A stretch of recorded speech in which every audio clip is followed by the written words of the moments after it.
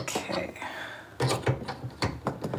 So I've been having a little bit of a problem with my stove recently. It takes a little bit too long for it to light up. Okay, well, it worked this time. That's good. But of course now there's this big blue flame in the middle of my kitchen, and once in a while, I sometimes think maybe this flame is not super great for me. And maybe I shouldn't be breathing out the things that it's like putting in the air, but then I go on and finish cooking my eggs and try not to think about it that hard. I have a gas stove. I use it all the time. And honestly, it just works for me. There is something very satisfying about the click, click, click of the igniter, and then the moment when it all lights up and you are ready to go off to the races with what you're cooking. Sometimes I even use the open flame itself to do something like charring the outside of a red pepper. And I know that I'm not the only person with this kind of loyalty to my gas stove. 40 million Americans have them, and some are very attached. This is Michael Koren, our climate coach here at The Post. And he has been reporting on gas stoves because they've ended up at the center of a very surprising political debate. And this debate's been going on for a while, but it was really touched off when someone from the Consumer Product Safety Commission floated the idea of a possible ban. It comes as mounting research links gas stoves to health risks when it comes to breathing issues. The House voted yesterday to pass legislation that prevents the federal government from banning gas stoves. The president does not support banning gas stoves, and the Consumer Product Safety Commission, which is independent, is not banning gas stoves. So I just want to be very clear on that. We've had these stoves for over 100 years. It's totally fine to give fentanyl to addicts, but a gas stove is a threat to your life? There really was never a ban in the works, and it's not even statutorily, in process. So that was a bit of a red herring, but it touched off a cultural war kind of kerfluffle. The news this week is that the Department of Energy is, in fact, putting out new standards for gas stoves. Essentially, what the U.S. government, Department of Energy has been doing for decades now is saying, we want appliances to meet some minimum standards for efficiency. And so that's what this is. But many people, including me a little bit, are worried that this might spell the beginning of the end for gas stoves. From the newsroom of The Washington Post, this is Post Reports. I'm Martine Powers, and it's Tuesday, January 30th. Today, Mike and I take a closer look at what the research can tell us about the chemicals released by gas stoves and whether it might be time to consider switching yours out. Or not. No pressure. I'm hoping that we can just start by talking a little bit more about why gas stoves started to become a concern and something that the U.S. government was interested in. So gas stoves have been a flashpoint for health concerns since at least the 1970s, if not before. In fact, in the early 1900s, the gas industry itself said we shouldn't be venting these stoves into homes. But we haven't known for a long time exactly how bad that is. And so in the 1970s and beyond, scientists began to do studies and look at just what is being emitted into homes when you burn methane. And it turns out it's kind of a nasty cocktail. It's nitrogen dioxide, formaldehyde, benzene. These are implicated in asthma and other respiratory problems. And scientists have said, well, we really should look at other ways to mitigate this. And one of them is ventilation. It's actually quite effective, but not everyone has access to that. And by ventilation, you mean something as easy as just like opening a window as you're cooking? That is better than nothing. But really good ventilation tends to be a mechanical hood that's kind of like one of those scoops that sucks in a lot of the air and then vents it outside. Mm-hmm. What doesn't work very well is having those microwave sort of flat top ones that just sort of sucks the air and spits it back out into the room. Oh, you mean like the one that I have at my house? Exactly. The one that most people have. They're called recirculating. And while they're slightly better than nothing, it's a bit of a false sense of security. And the emissions that come out of these stoves, while for a healthy person they may not be a reason to panic, they are a risk factor for disease, most likely for those who are vulnerable populations like elderly, children, people with respiratory issues. Mm-hmm. I have to say, even though I'm one of these people with the bad hood that's clearly not ventilating properly, and I certainly don't question any of the research or the actual science about the risks that this poses for a lot of people who have gas stoves in their house, whether they're young or vulnerable, old, what have you. At the same time, I like my gas stove. I like the flame that comes out. I like that it makes it feel exciting to cook. I think a lot of Americans feel this way.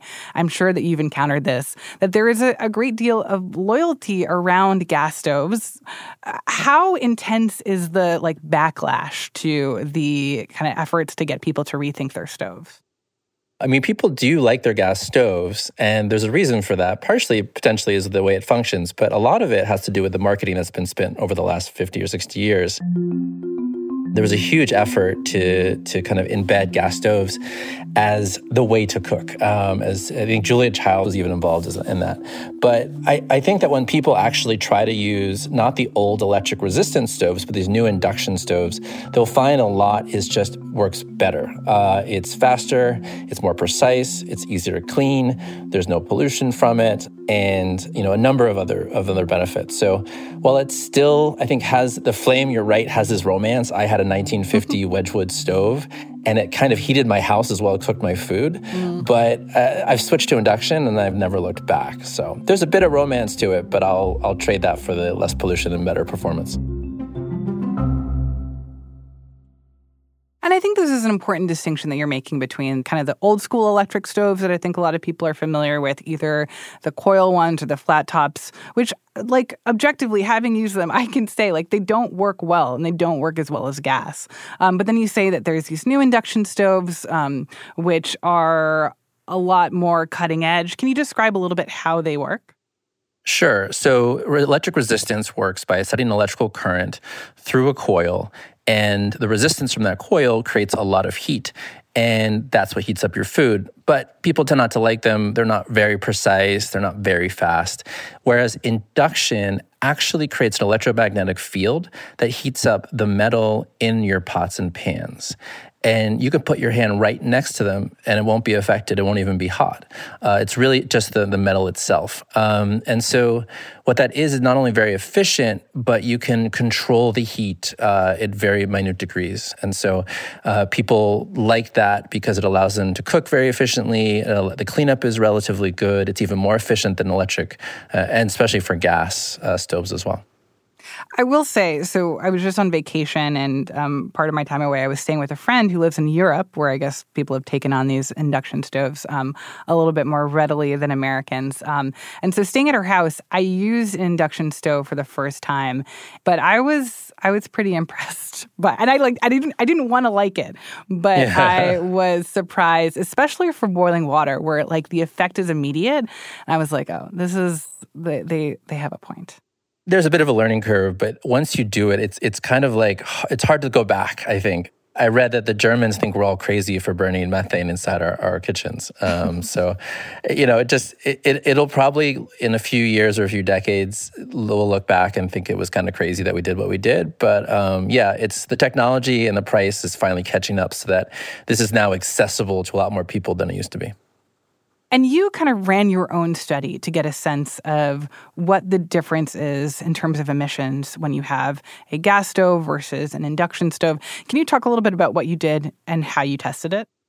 So we found a kitchen in Oakland that we would use as a stand-in as our test kitchen for two different types of cooking, for induction and for gas. So we borrowed a kitchen from Daniel Wolf, who's a graphics reporter in Oakland, California.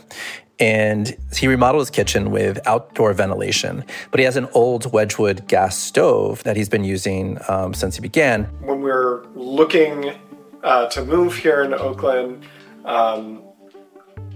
this spot jumped out to us, not because of the rooms or the light or hardwood floors or anything. Those things are good, but we saw this stove and we fell in love. And he's been worried about emissions in his home, not only for himself, but for his 2-year-old child.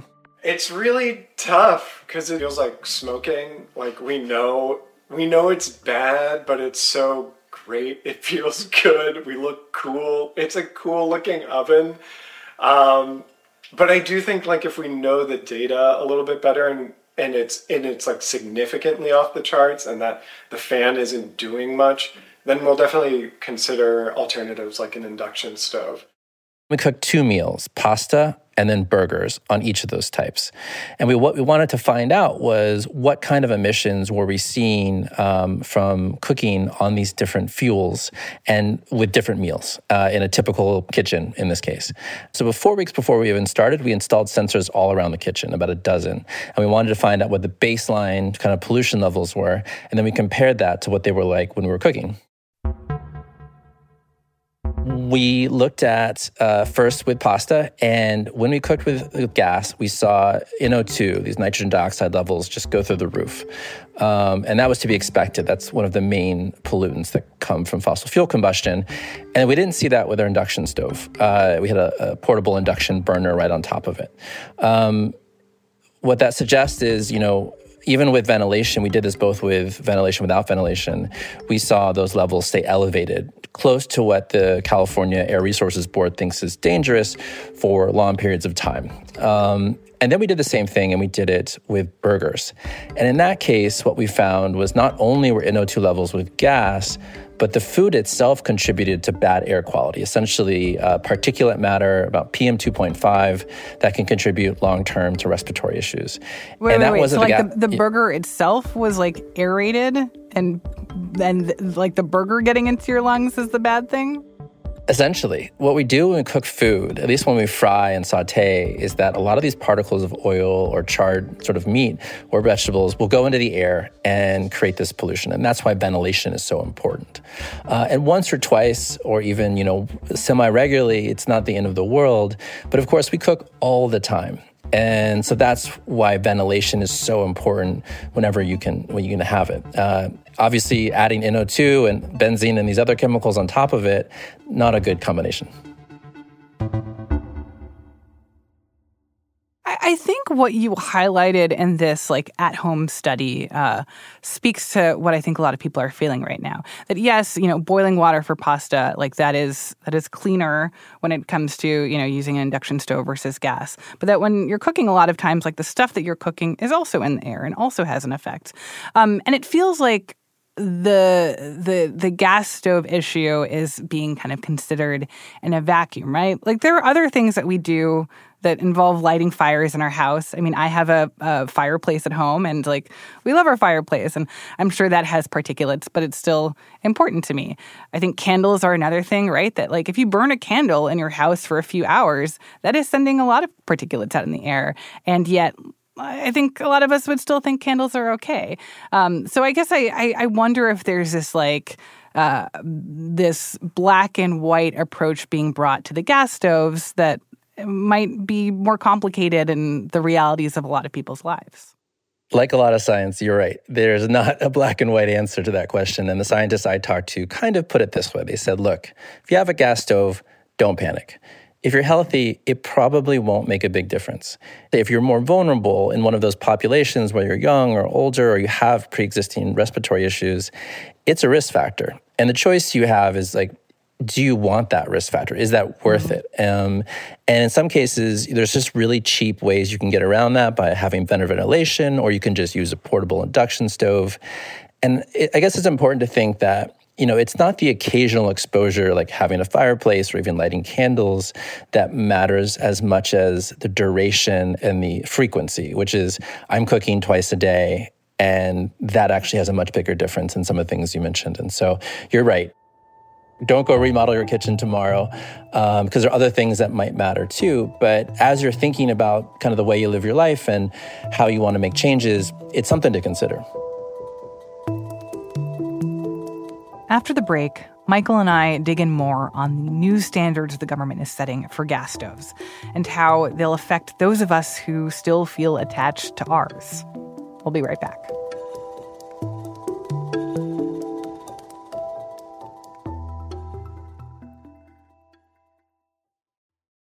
Hey there, I'm Dr. Maya Shankar, and I'm a scientist who studies human behavior.